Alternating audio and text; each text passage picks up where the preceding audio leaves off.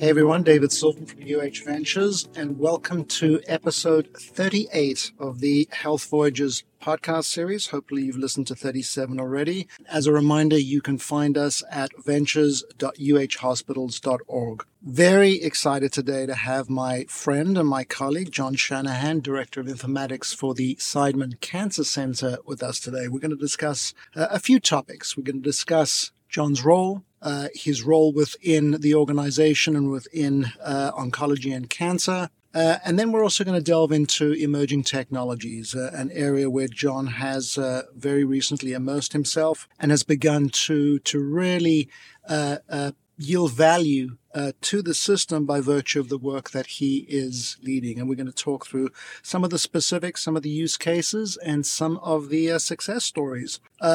I'll remind the listeners at the end, episode 39 is actually going to be with Dr. Randy Vince. Dr. Vince Jr. is the Director of Minority Men's Health at the Cutler Center for Men's Health. And I'm really excited to get to speak to Randy when that opportunity arises.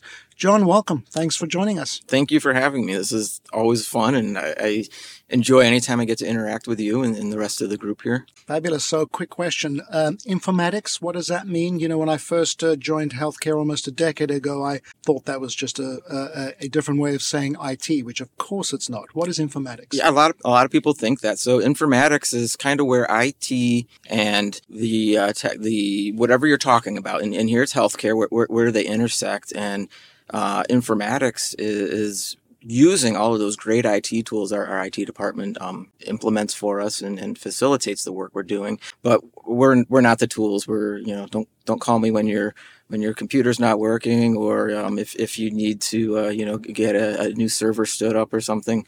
But we're really we view ourselves as a partner in healthcare, and how do we facilitate better care and better operations and all the things it takes to be a successful healthcare organization. Can you give me an example, a use case where that would sort of elucidate exactly what that means? Well, sure. So one of the things that healthcare, and more specific cancer, really struggles with is cancer is a cross-section of all the aspects of care in a hospital. You have surgery, you have your testing, diagnostics, you have outpatient, inpatient, x-rays, you name it. Cancer is going to cross across all those parts of healthcare. And the nature of information systems here, I call it a system of acquisition, right? So we had our core hospitals, and over the last 10 years, we've acquired multiple more hospitals and other clinics. And with that, we've brought in disparate systems for managing that care. So, we're in the process of implementing Epic, which will help alleviate some of that. We're always going to have radiology systems, radiation, EMRs, and all these things. The data ends up in multiple places, and sometimes it's redundant, sometimes there's gaps. So to help solve some of those problems with cancer being so dependent on knowing all of the history of a patient, and then more important, how do we do research on that information, and how do we look forward?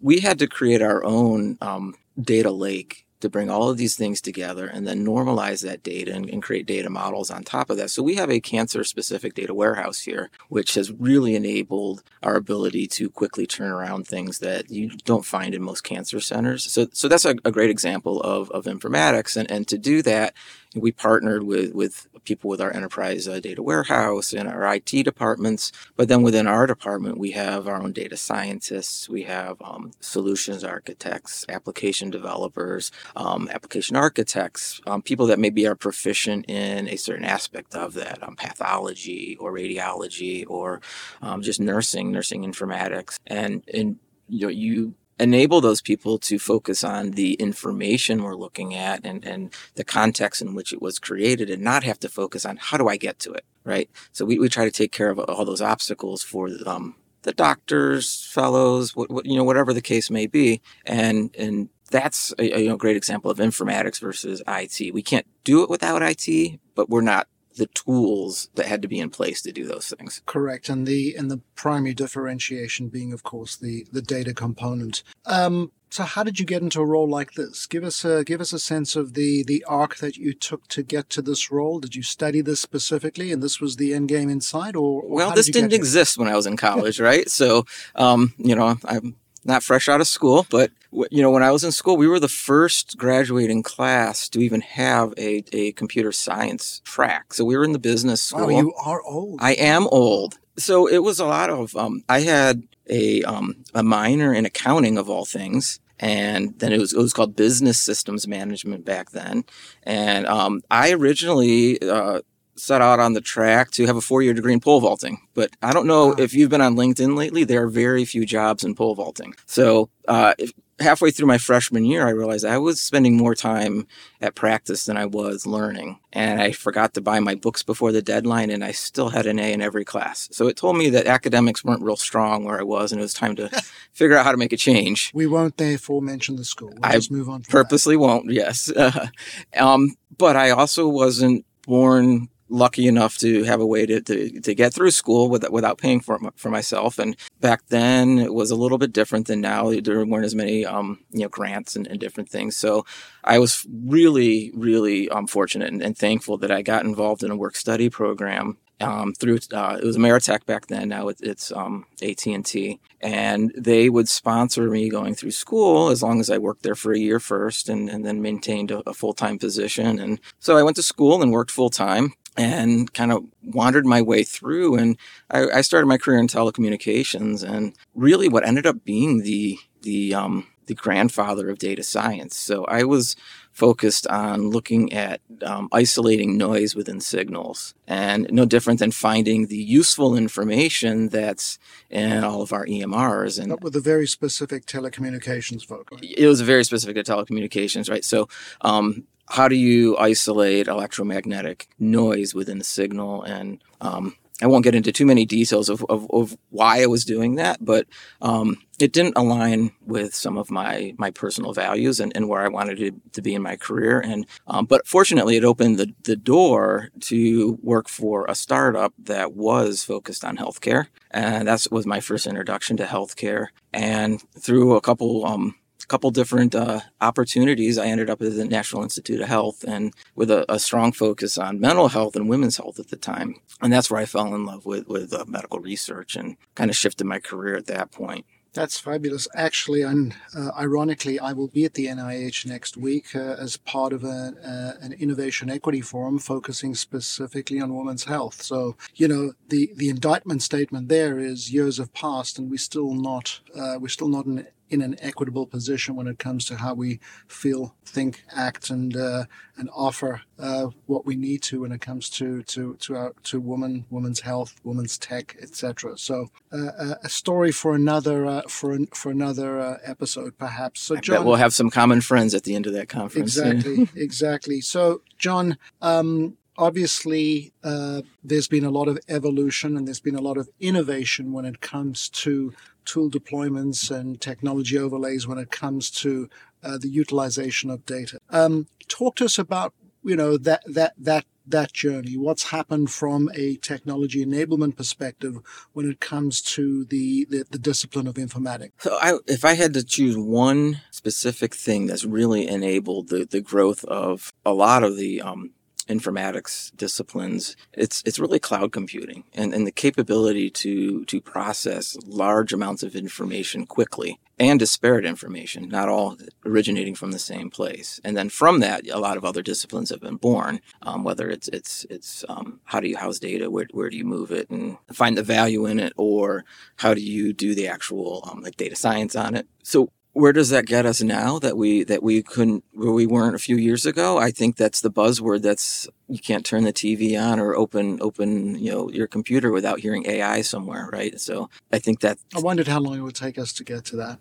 Did you wonder, or did you predict? No, I didn't. And how much certainty did you have in your prediction? So talk to us about that. We're leaning very heavily into the domain, and of course AI is not a new term, and the use of language models and artificial intelligence, the harnessing of the outputs of algorithms, none of that's new. In fact, it's all pretty old. It's just getting a new naming convention. Why does it seem that AI, maybe more specifically generative AI, is becoming so prevalent in the press, as you mentioned? I think that it's gotten to a place where the interactions can be understood by people that don't have to understand the hows or the whys, the technology behind it. Large language models like ChatGPT and GTP4, which is even more exciting, has gotten to the place. Yeah, so news, it's easy for them to write an article about it or something because there's just so much there, and the interactions emulate decisions and human interactions more so than a computer interaction because the language is involved now. And probably if we went around the room here, I would say 90% of the people probably have some kind of chat tool that they're using on their phone. And when I was at the Predictive Analytics World Conference last week and had to moderate one of the other presentations, and the presenter didn't have a bio, so we pulled out our phones and put the guy's name in and said, write a introductory bio for Dr. So-and-so. 30 seconds later, I have a full paragraph. I showed it to the guy. I said, this is what I came up with. How do you think? He said, that's really good. Can I use that for my LinkedIn? I said, absolutely. And I explained how he did it. And that became part of his presentation then about how accessible these tools are. Yeah, that's very interesting. I know that you've been spending time with Cal Al-Dubai from Pandata, and interestingly, he was a guest of mine in a course that I teach at Weatherhead, and I asked the class to provide me a point of view short essay on some of their learnings. One of the students, in fact, sent me two. He said, I wrote one and ChatGPT wrote the other, but I'm not going to tell you, Professor, which one. It was relatively easy to glean. But what I did is I sent both essays to Cal to say, these are both about you. Which one did the gentleman write? And Cal, of course, intelligently responded that I'm going to put them both through ChatGPT and ask it to tell me. And of course, it came up with the right answer. Mm-hmm. Fun and fascinating, maybe not too utilitarian. This is fun to toy with, but of course, there's some really important, critical, and hopefully powerful implications that will come from this as it continues to evolve. But there's a bit of a misnomer, isn't there? The the intelligent. You've talked about it's sort of pattern and word recognition in large data sets, but the intelligence might not necessarily be there yet. And of course, that's what everyone fears is sentience. And when will the robots take over, so to speak? Just riff around that for a bit. So I think by putting the word intelligence in AI, I feel that was more of a marketing ploy than anything, because it gives people that, oh no, the computers are going to take over. I saw Terminator. That didn't end well. Right. Well, it did, because they had six or 10 movies in the series. It felt like that many at least. But really, so that the definition of AI that I like best is it's software that's used to recognize pattern. Nowhere in there did I say it's software that's making decisions for you. It's recognizing patterns and then presenting the probability of something. Right. And then do you react on something that's a 90% probability of being correct or a 9%? That's where the human interaction has to take place and make those decisions. That makes perfect sense. Give us some examples of how you are using AI, broadly defined, or within the cancer space, within the Seidman Cancer Center and oncology space. So we're using machine learning, a form of AI, to recognize patterns in readmissions for patients that had surgeries, so post-surgical readmissions. Very interesting for both the outcomes of the patient, but also there's an economic interest in that as well. Why is that important? So tell us why that's important. So it's important because, one, if the patient's being readmitted for something that they had done here, well, that means something didn't go right. It doesn't necessarily mean the procedure wasn't done right. It just means their body didn't react right to something, or as we would hope it would. Right? So they end up back in the hospital. That's bad for their outcomes. That's bad for their experience. People heal better at home. Recovery and rest and stuff. The interest to the hospital, though, is if you're readmitted for the same thing you were seeing, that cost is on the hospital. You're not going to get paid a second time for that. So there's a big economic interest to not have that happen. So, things that we can do is look at, if we do certain things before discharge, how do we make it less likely for that patient to have an adverse event that's going to have them come back? Got it. We don't want repeat customers that way. We want repeat customers because they had a great experience and they're going to come back for something elective or something else that they're going to do. The ironic business model of healthcare. So you're beginning to answer the question. You can predict and therefore you can preempt. And I would imagine that there's a learning cycle that happens as a result of this. Is that correct? Yeah. So this example, it was Dr. Alberto Montero. He came to us and said, "Hey, I worked on this before, and then we didn't get we got far, but we didn't get far enough. How do we make this work?" And so we went through where are you in the process, and what things do we need to look at that's in the data around this patient? And not all the things that we're going to look at might be within our data.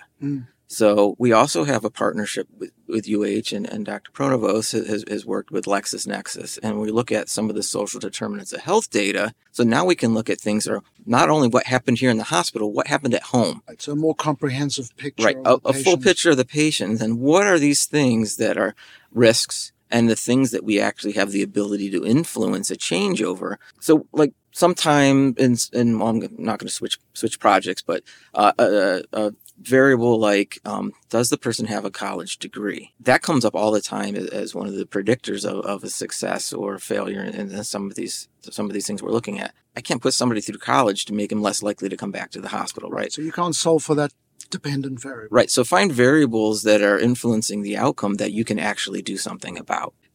It might be a temperature that needs to be taken every 12 hours versus 24, or a follow-up call on day 3 versus day 7 to say, hey, are you having any of these symptoms? Great.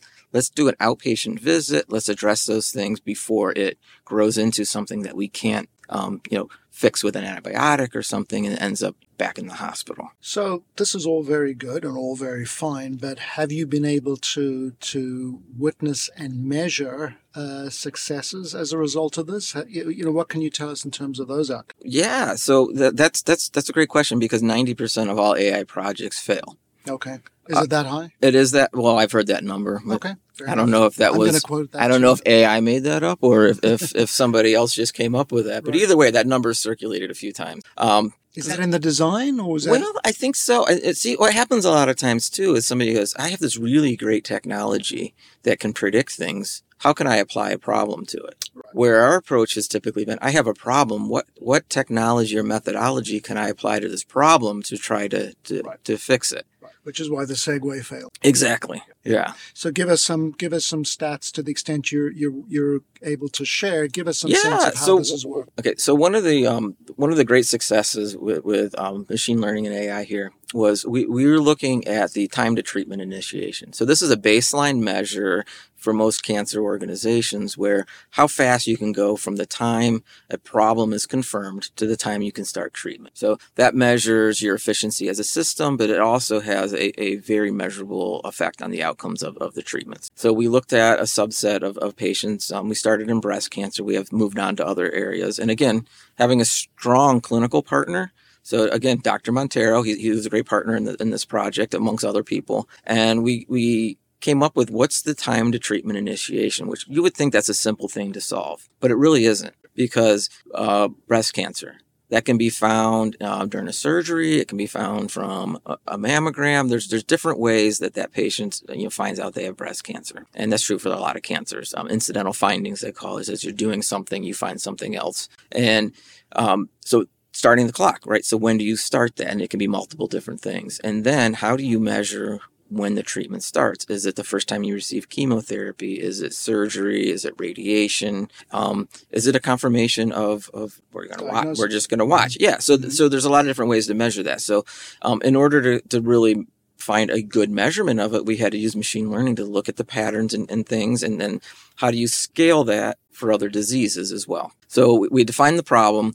We were able to then create a very easy visualization of this. So we used Power BI, which again was been enabled through. Quickly tell the audience what Power BI is. Okay, so Power BI, that's Microsoft technology. Think about Excel that can talk to multiple servers at the same time. So the depth of data is much deeper than just a spreadsheet. So that was our presentation tool. So that's the part the end user would see. Now, many other things had to take place with Python and multiple tools to get the data to the point where Power BI could represent it. And again, that's a strong partnership with our IT department here, who had the foresight to implement Power BI at an enterprise level, so everybody has access to it. And does the output create this sort of decision in support or visualization, or so what is it practically? Yeah, so that's what's cool about this particular example. So it created a visual representation of this patient journey, where then you could see and where things were bottlenecking and taking longer than expected. And it wasn't the same answer for every location or every doctor, or, there are multiple different problems that we could look at. But because it was easy to interact with for a non-technical person, the person that's responsible for these workflows could actually see, oh, here's something that makes sense. Right. How do you measure success? Is it in minutes? Is it in hours? Is it in patient outcomes? So for this example, time to treatment initiation, we were able to reduce that time by 6 days on average for the breast. 6 days. 6 days. Wow. The best commercial product out there boasts that it can only reduce the number by 3 days, not what your total days are. Sure. Yeah. So we had more than double success than the and best can product. You extrapolate, or will you eventually be able to extrapolate that reduction in time to treatment will have some type of measurable impact from the perspective of quality of treatment or life expectancies or any of those important So it factors? hits all the major markers, right? So the cost of that treatment for the patient goes down. Mm-hmm. The cost to the hospital system to give them that treatment goes down. The success of their outcomes, their survivorship, number of years, and that you would expect them to live now goes up. It's very easy to measure, the mortality rate change by the time to treatment initiation. Fascinating example, and I know you've got another 10, and maybe that's a good way for us to cajole you back for another episode, John. But I want to thank you for really lifting the hood, or to use another metaphor, maybe the veil on, what is somewhat of an obscure subset of specialty within our healthcare system, certainly from a leadership and administration perspective. So I want to thank you. This has been a fascinating conversation. Hopefully, folks will have a different sense for the importance of this type of work in this particular use case, as well as make inferences, as well as in terms of beyond. John, what we always do with our guests at the end is, share some of your knowledge wealth. Anything interesting that you're reading at the moment? So currently, because I had the opportunity to travel last week, so that's usually my downtime to read while I'm on flights. And with the delays, we always end up. Yeah, right now I'm reading The AI Revolution in Medicine, Chat GTP4 and Beyond. So it's explaining the evolution between Chat GTP and GTP4, and it has a lot of real world scenarios of where we are today, what's possible with the technology, and possible uses in the future. It touches on things like data hallucination and ethics. It's a really it's a great book. Amazon. Yeah, fascinating. Yep. And the notion of AI quality and ethics and guardrails and governance is a hot topic, and unto itself, which we can delve into it at some point. Any podcasts that you enjoy listening to? Well, I'm going to throw one out there that has nothing to do with data at all. It's just a guilty pleasure. It's called 20,000 Hertz. It's all about sound, and I've always had a strong interest in sound and different things, and it's really cool. Fabulous. Yep. Fabulous. Well, I want to thank you. Remind everyone that episode 39 is going to feature Dr. Randy Vince Jr. And with that, I bid you all a good day.